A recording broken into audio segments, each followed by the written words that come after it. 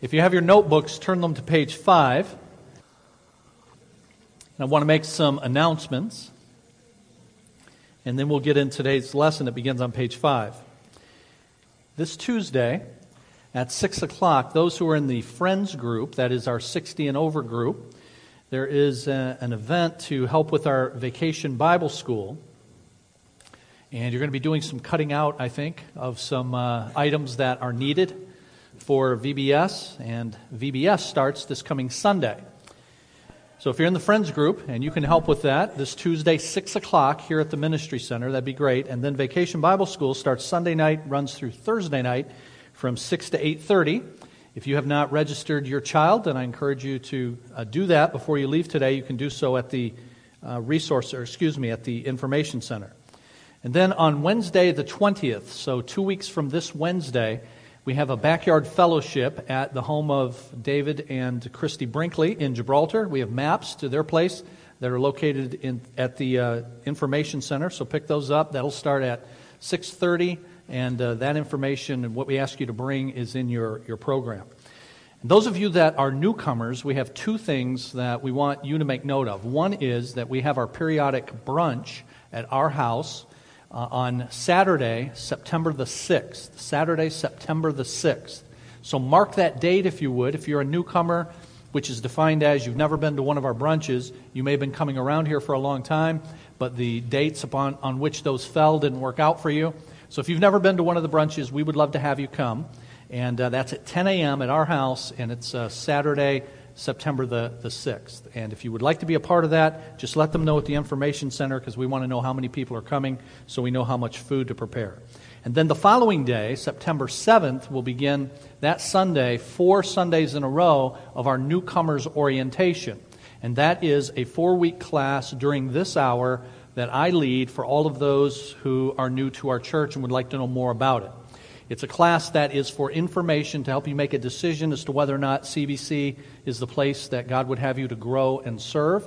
There's no obligation. We don't hassle you. We don't follow up with you to say, okay, you took the class, now what are you going to do? None of that. In fact, on the 4th week of that class, I say, okay, you've heard this stuff, here are your options, and the ball is in your court. And we leave it at that. So don't fear to come to that class that you've somehow obligated yourself to anything. You have not.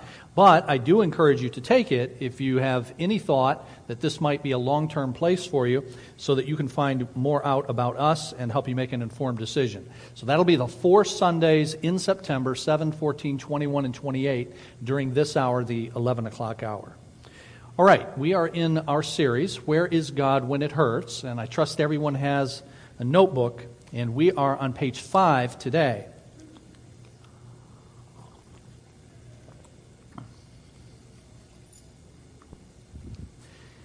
And you see from the title at the top that we are looking at God's perspective on our suffering.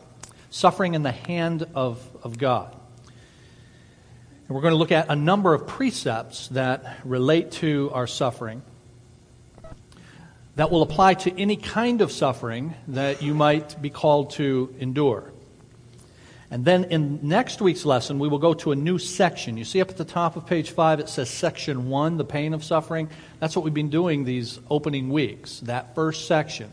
But then we're going to go to a new section, and we're going to look at the purposes of suffering. So right now, you may have questions as we go through today's lesson regarding what is the purpose for what I'm going through right now. And I would encourage you to hold on to that until we get into the next section, which is titled The Purposes of Suffering.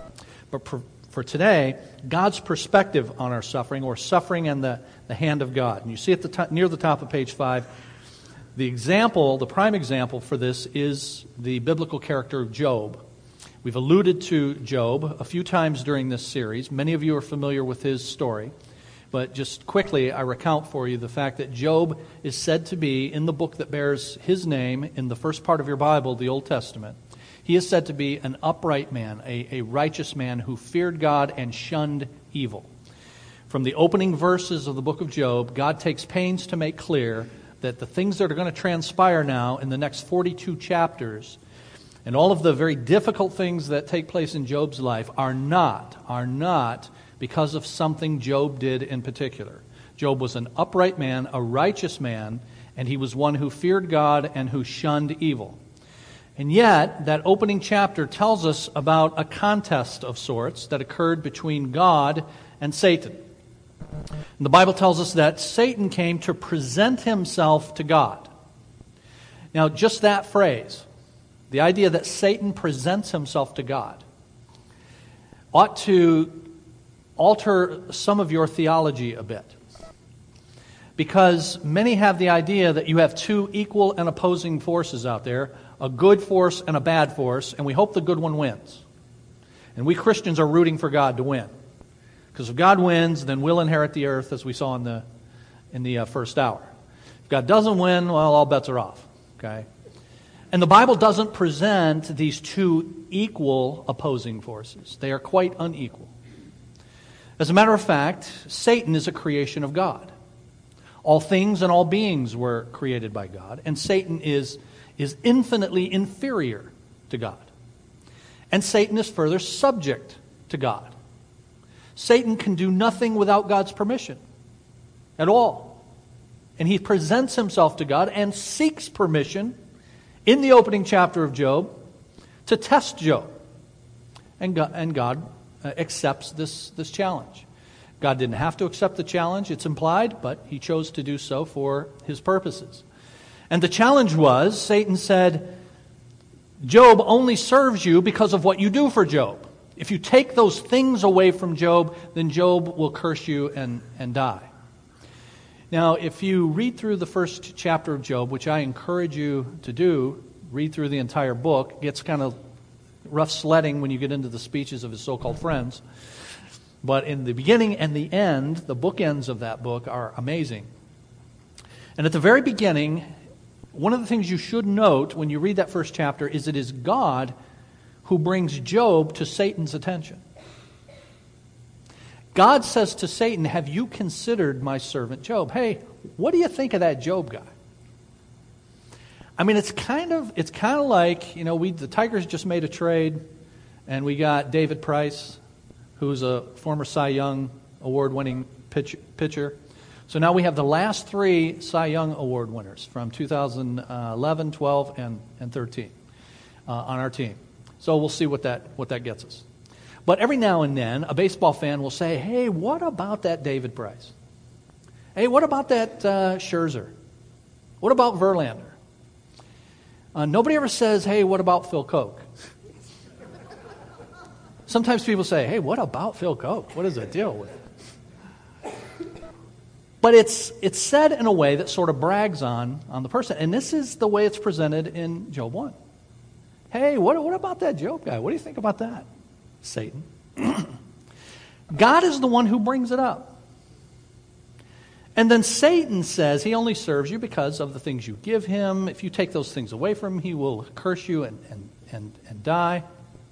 And God takes him on. He says, I'll allow you to take valuable things from him, his properties and his cattle, but even his children were taken from him, the Bible tells us, in a single day. And yet, the Bible tells us Job did not curse God. Quite the contrary.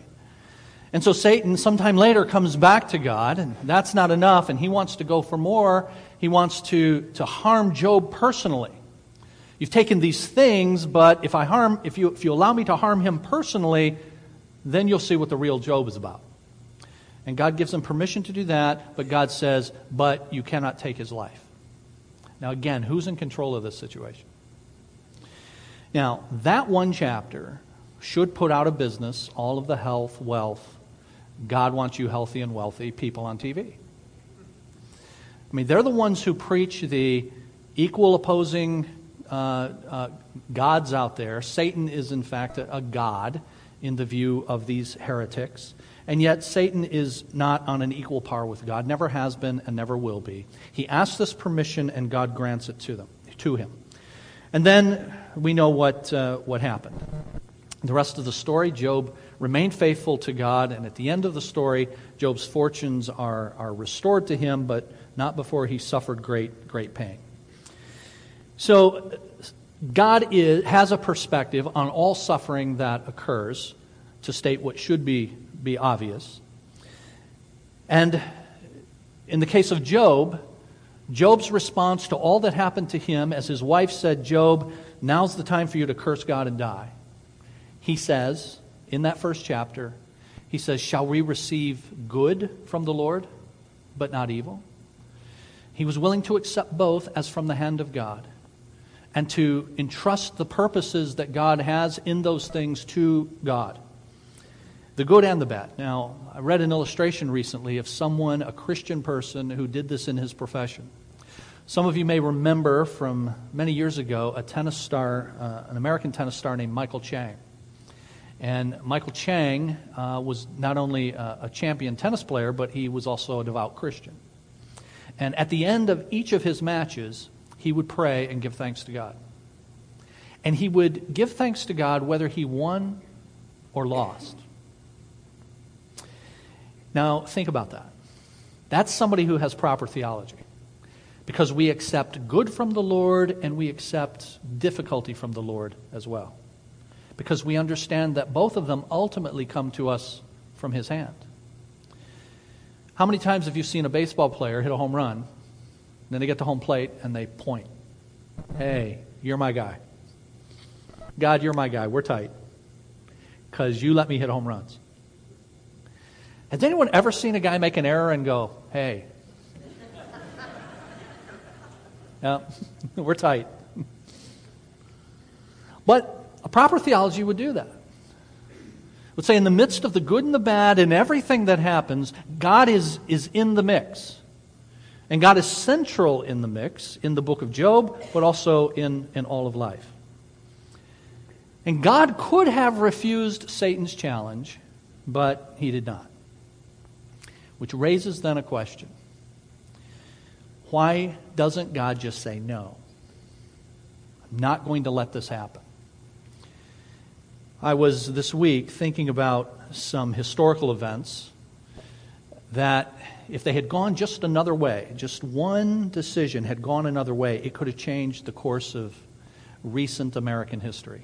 And I was thinking about these matters because just coming up on August the 9th, this Saturday, is the 40th anniversary of the resignation of President Nixon.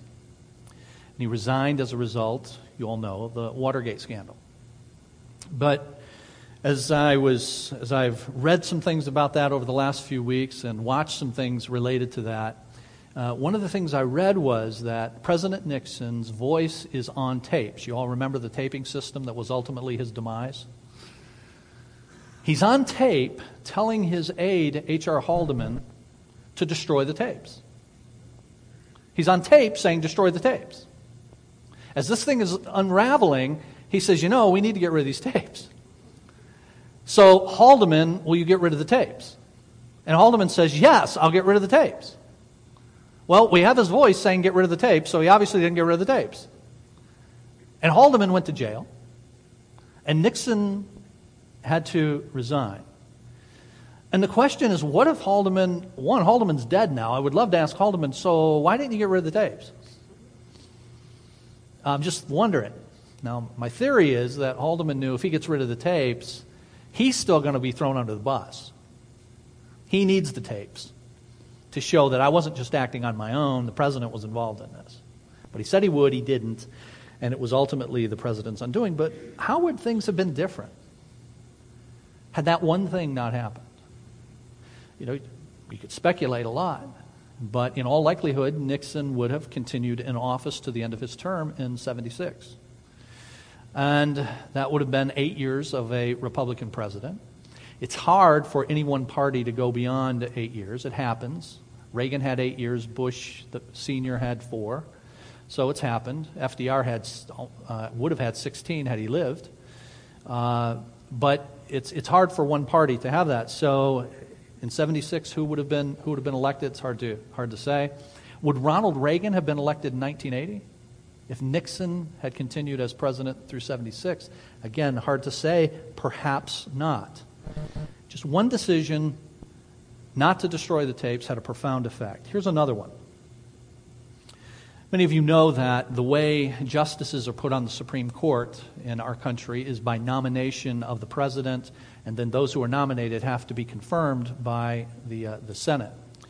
And those nominations and those confirmation hearings can become pitched battles, depending on who is being replaced by whom. If a liberal justice on the Supreme Court is being replaced by a conservative justice, it's going to be a war. If a conservative justice is being replaced by a liberal justice, it'll be less of a war, but still a skirmish. And we had one such case in 1987, when a liberal justice was retiring from the Supreme Court, and Ronald Reagan was president, and he nominated a man named Robert Bork to be the replacement. Some of you are old enough to remember that. And the Bork hearings were quite a national sensation. In fact, Bork's name has become a verb. People get borked. So when they nominate now someone, they're concerned, will he or she get borked by the Senate? And he was ultimately not confirmed. Now, here's the backstory to that as quickly as I can. President Reagan was in office for 8 years. He had his first opportunity to appoint a justice in the first year of his presidency, and he appointed Sandra O'Connor. And she won easy confirmation as the first woman on the Supreme Court. But then in 1986, he had a second opportunity, and he appointed Antonin Scalia.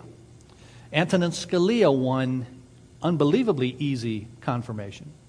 By a vote of 98-0 in the U.S. Senate, he was confirmed. Now, part of that was because he was a Republican, a conservative, replacing a conservative. There wasn't a lot of controversy. The other reason was he was the first Italian-American to be put on the court. So he went on easily. But the next year, a third vacancy, a liberal being replaced by now potentially a conservative, and Bork is nominated. And it breaks loose, and he is ultimately defeated. So now the administration has to replace Bork after a bruising, month-long battle with the Senate. And they come up with a name, a guy named Douglas Ginsburg, not related to Ruth Bader Ginsburg.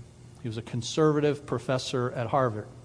His nomination lasted 2 days. The reason it only lasted 2 days is because it was quickly revealed that he had smoked marijuana with his students at Harvard just within 2 years of his nomination. So this wasn't something he did when he was a kid in the 60s. He's a professor, he's with his students, he's a conservative guy, and he's smoking weed with his students.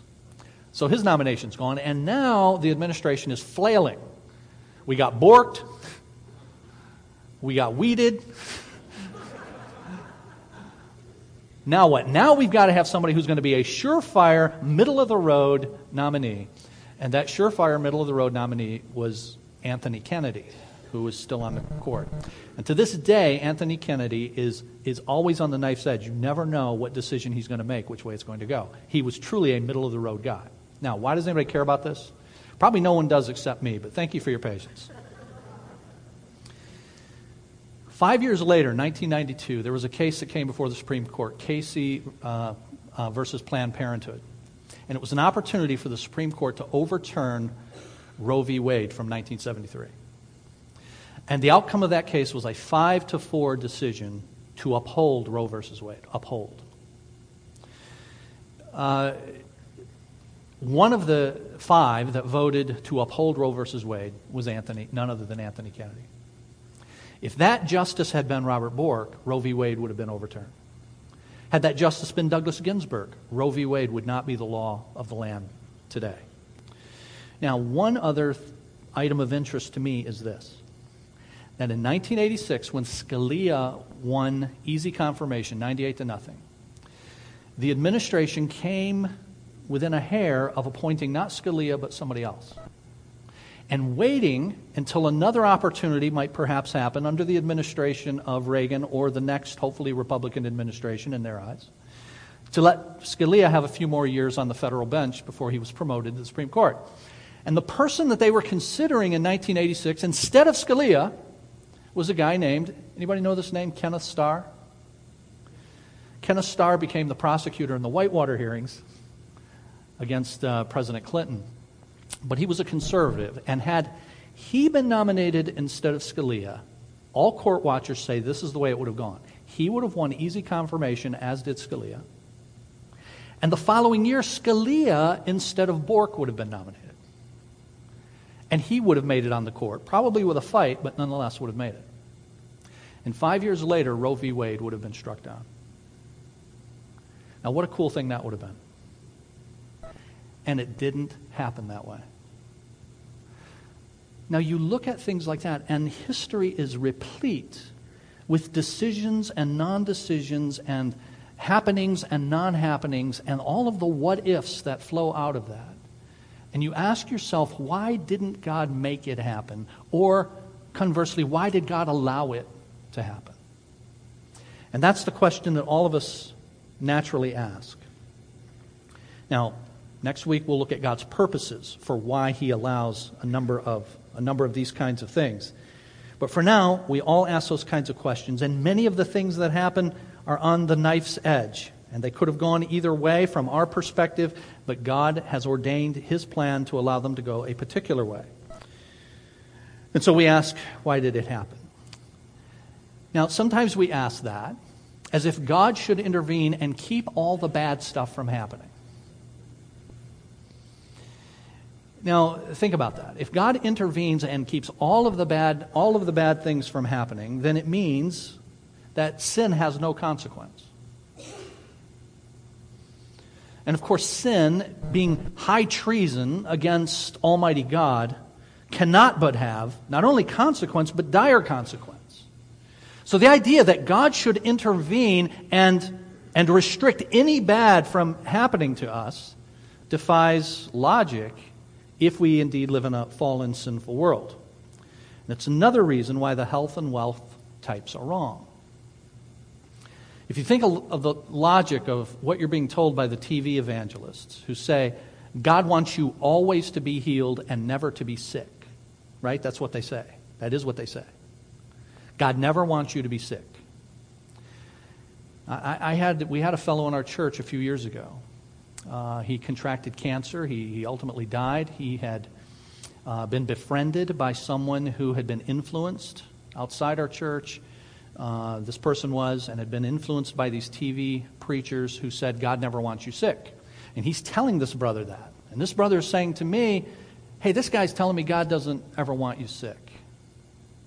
And I said, listen, the Bible is replete with examples of people who were sick. Okay, one. But secondly, you do know we're all going to die unless the rapture occurs.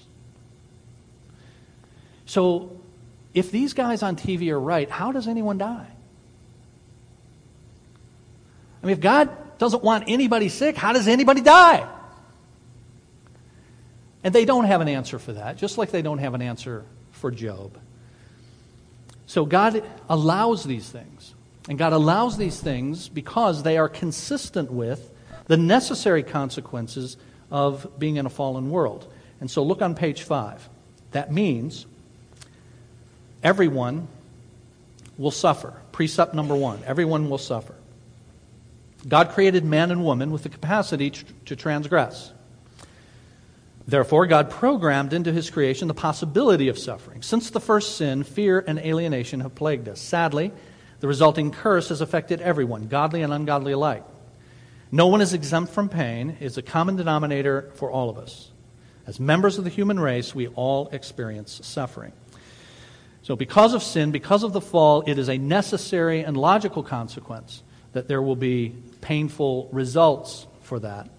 And for God to remove all of those is to say sin has no consequence. Precept number 2, all suffering has meaning. Suffering is not accidental, nor is it incidental. It's not the result of randomness or chaos. It's allowed by God because suffering is purposeful. Therefore, our responses to it are very important. Now, again, next week we start a section on the purposes that God has in suffering, but for now, just the statement that all suffering is purposeful. Some of you may know the name Viktor Frankl, who spent 2 years in Auschwitz concentration camp. He was a Jewish doctor.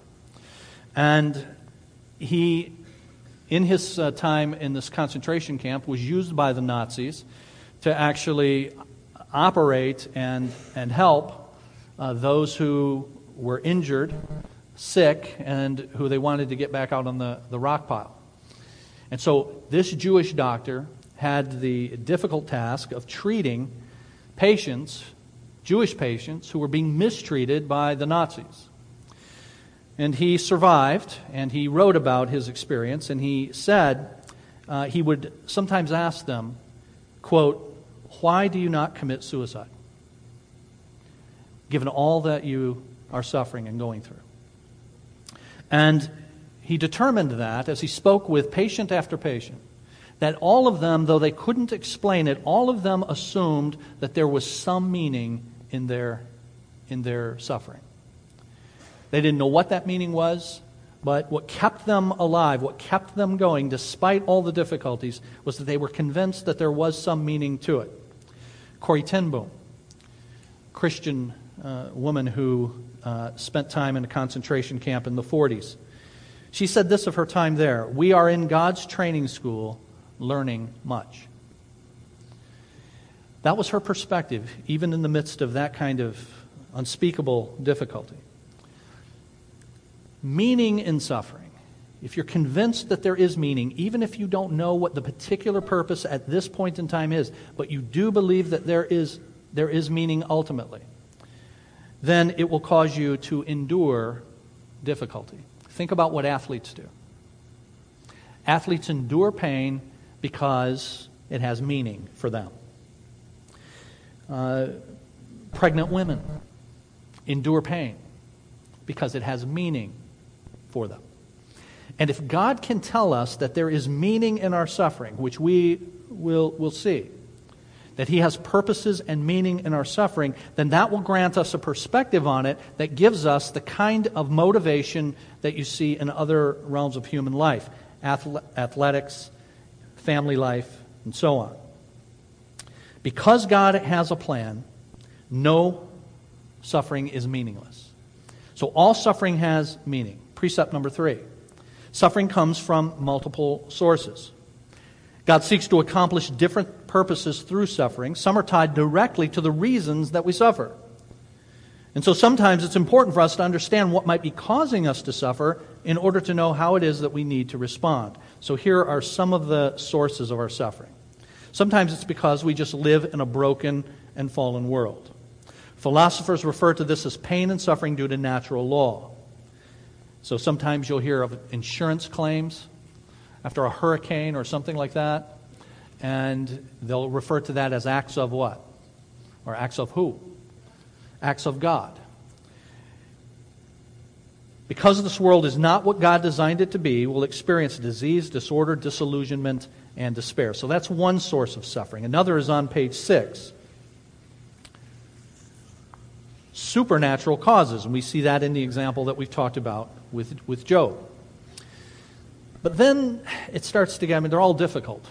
But look at this third one. We encounter suffering because of other people's choices. Suffering may result from the choices and behavior of both Christians and non-Christians.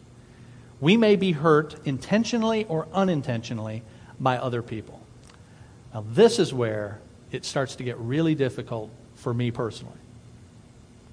When other people do stuff and I suffer the consequences of what other people did.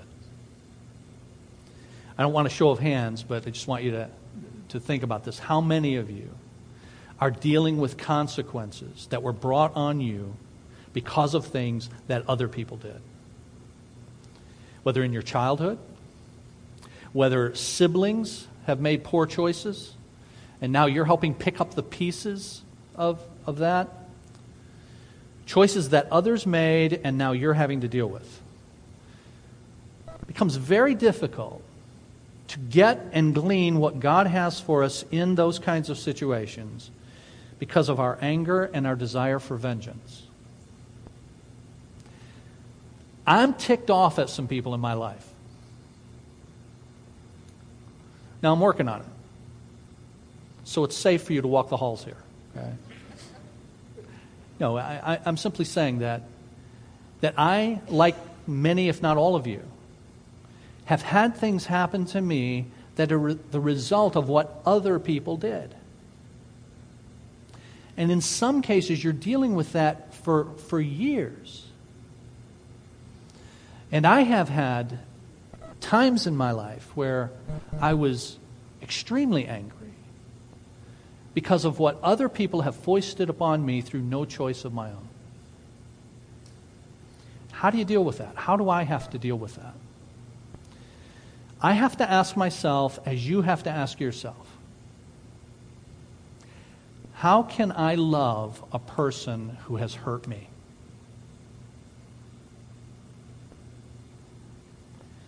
We're going to see in the Sermon on the Mount, you remember what Jesus says? Love who? Love your... And this is not just abstract stuff, friends.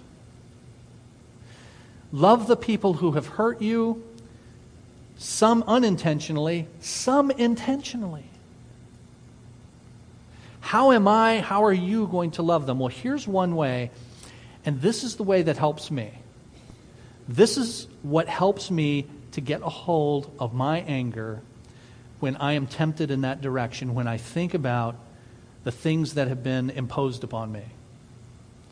I think about the fact that I am capable of doing the very thing that this person did to me.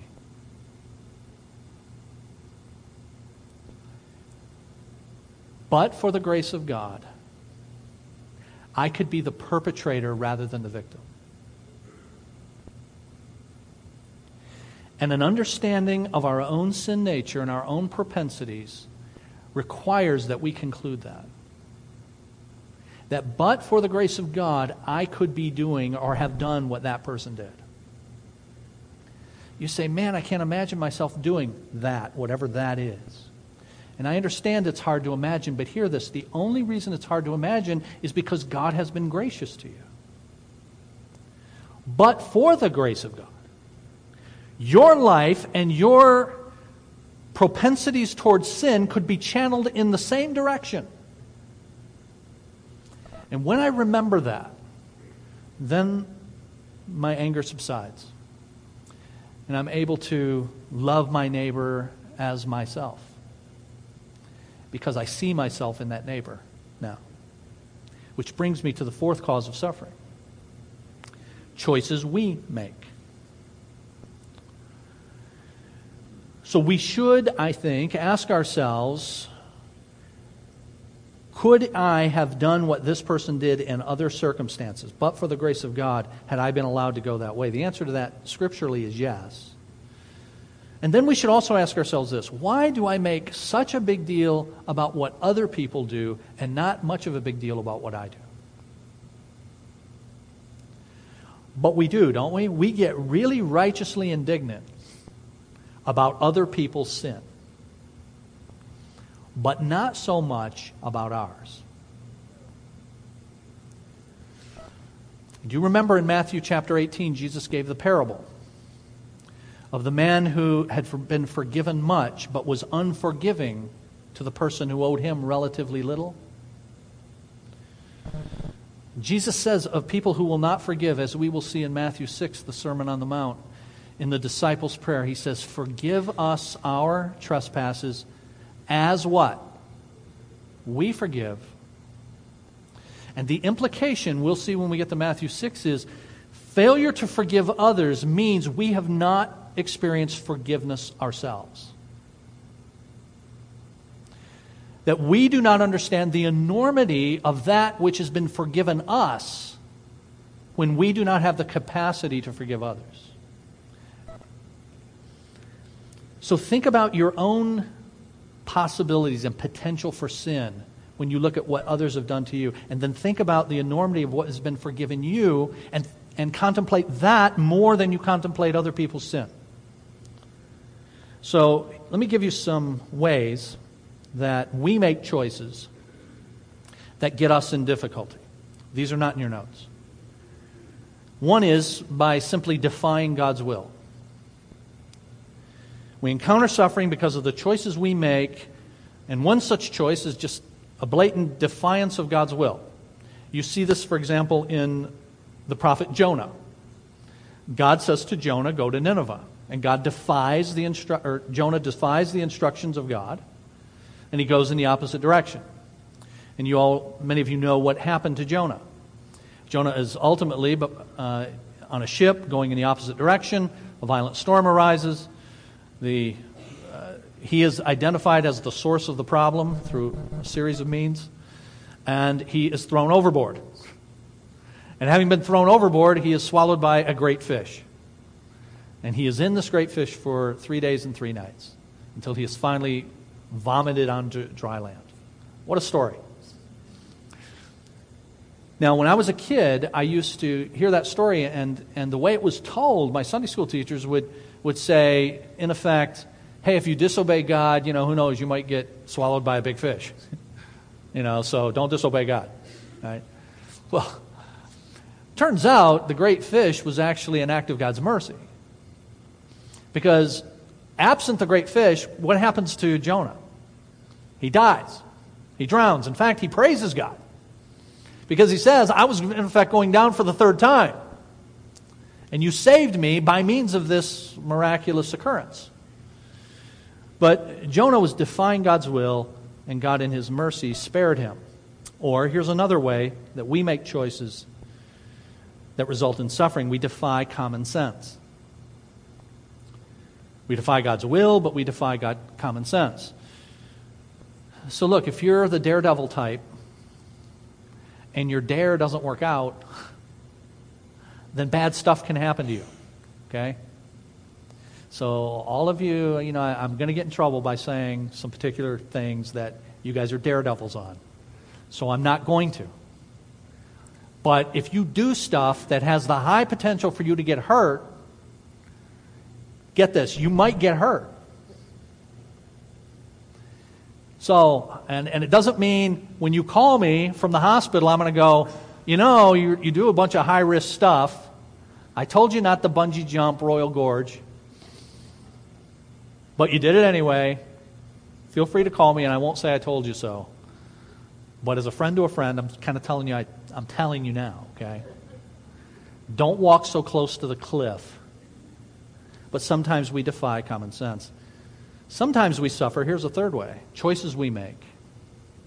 We suffer for obeying God's will. And that's not uncommon in the Christian life and not uncommon in the lives of those recorded in Scripture at all. Suffering precisely because you're obeying God's will. And that in turn puts you at odds with a fallen world, friends, family members, perhaps even church members, because you're obeying God's will. Precept 4. There is no all-inclusive answer about suffering. There are no pat answers when it comes to pain and suffering. We can search the pages of Scripture and will not find one verse that completely and fully explains God's purpose for suffering. So God has purposes in suffering, multiple. We're going to see those beginning next week. So the idea that you have one answer to suffering is something that we should lose.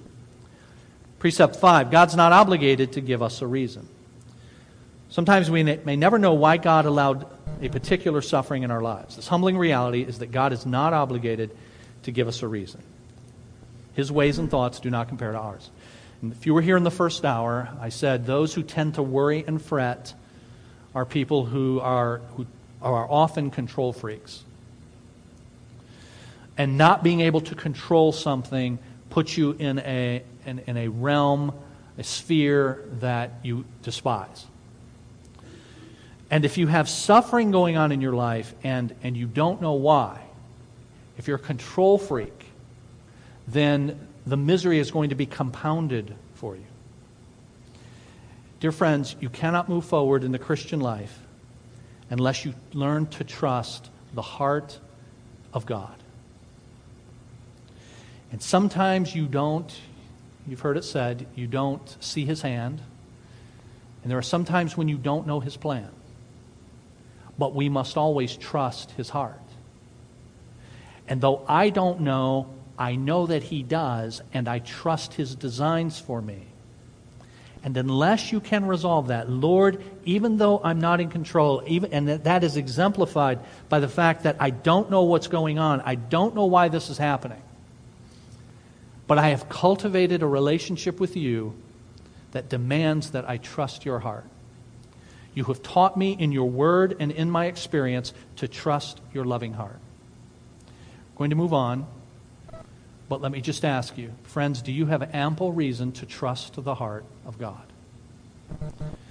And in Jesus Christ, you absolutely have every reason to trust the loving heart of God. Why? Because you're suffering, and yet Jesus, God the Son, has suffered for you. So as you ask yourself, why God? And what are you really like, God, that you would let this happen?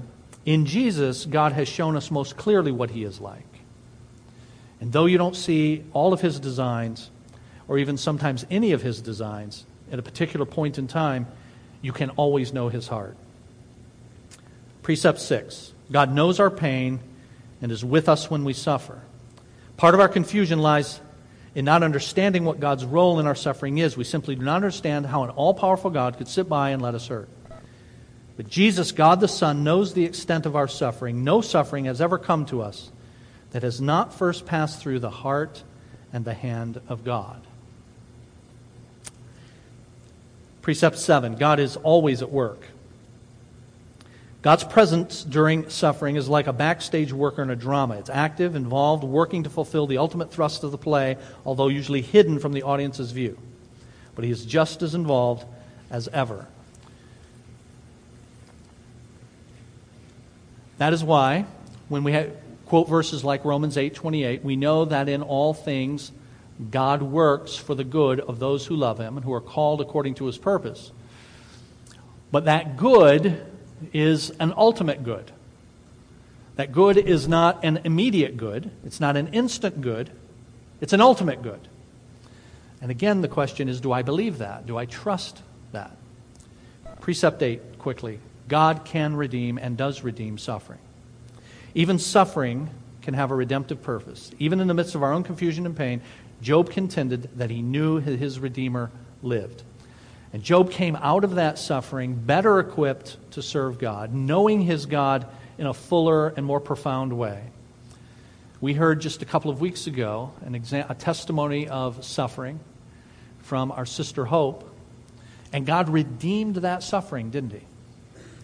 God is in the process of still redeeming that suffering to teach her a greater and more profound relationship with Himself. And then lastly, there is an end to all suffering for the believer. The Bible states clearly that those who don't believe will perish and suffer eternal damnation. But for Christians, a time will come when every tear will be wiped away from our eyes.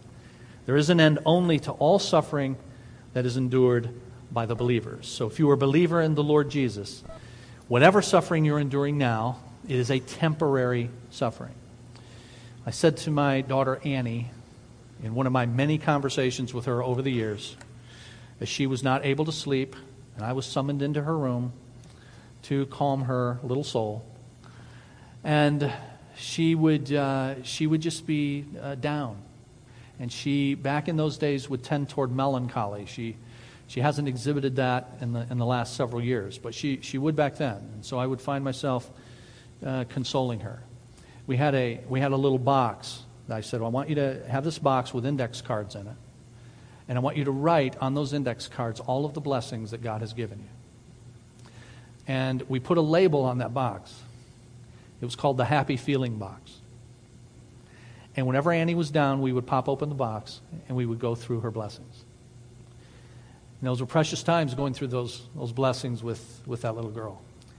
And I said this to her. I said, Annie, no matter what's going on in the present, there is always a better future for those who know Jesus. There's always a better future for those who know Jesus. Remember that, dear friends, in the midst of your suffering. Let's bow before the Lord. Father, thank you that you are in control of your world and in control of our circumstances. Lord, there are so many things that, as we read in history, that could have happened so easily. And had they happened, they would have had such a ripple effect on other subsequent events. Changed the course of history, we say. And from our perspective, we're intrigued by what if. And Lord, I need to bring myself back to the reality that with our sovereign God, there is no what if. There is what is happening because you are in control of it and you have ordained it. And you have ordained it for your ultimately good ends. In the midst of the fire, it is sometimes hard for us to remember the ultimate good. It is sometimes hard, Lord, for us to remember your loving heart. We get so caught up in the fog of the difficulty that we cannot see clearly Jesus on the cross for us. And so, Lord, we thank you for this time to help clear that fog, to help us in the calm of this time to look at your word and to be reminded of who you are, what you are like, and what you are seeking to accomplish in our lives. So I thank you for that for my own life. I thank you for that for my brothers and sisters. And I pray, Lord, that this week you will help us to contemplate your purposes in suffering in preparation for our time together next Lord's Day. I pray that you will help us to be able to put this into practice this afternoon and this week as we encounter the difficulties that face us of different shapes and sizes and varieties. That your Spirit will call to mind these truths and that we will endure those truths with a joy that we did not have because we're reminded of your goodness and your good purposes. We ask you, Lord, to be with us this week and to grant us safety as we serve you and to bring us back together to learn of you next Lord's Day. We pray in the name of Jesus. Amen.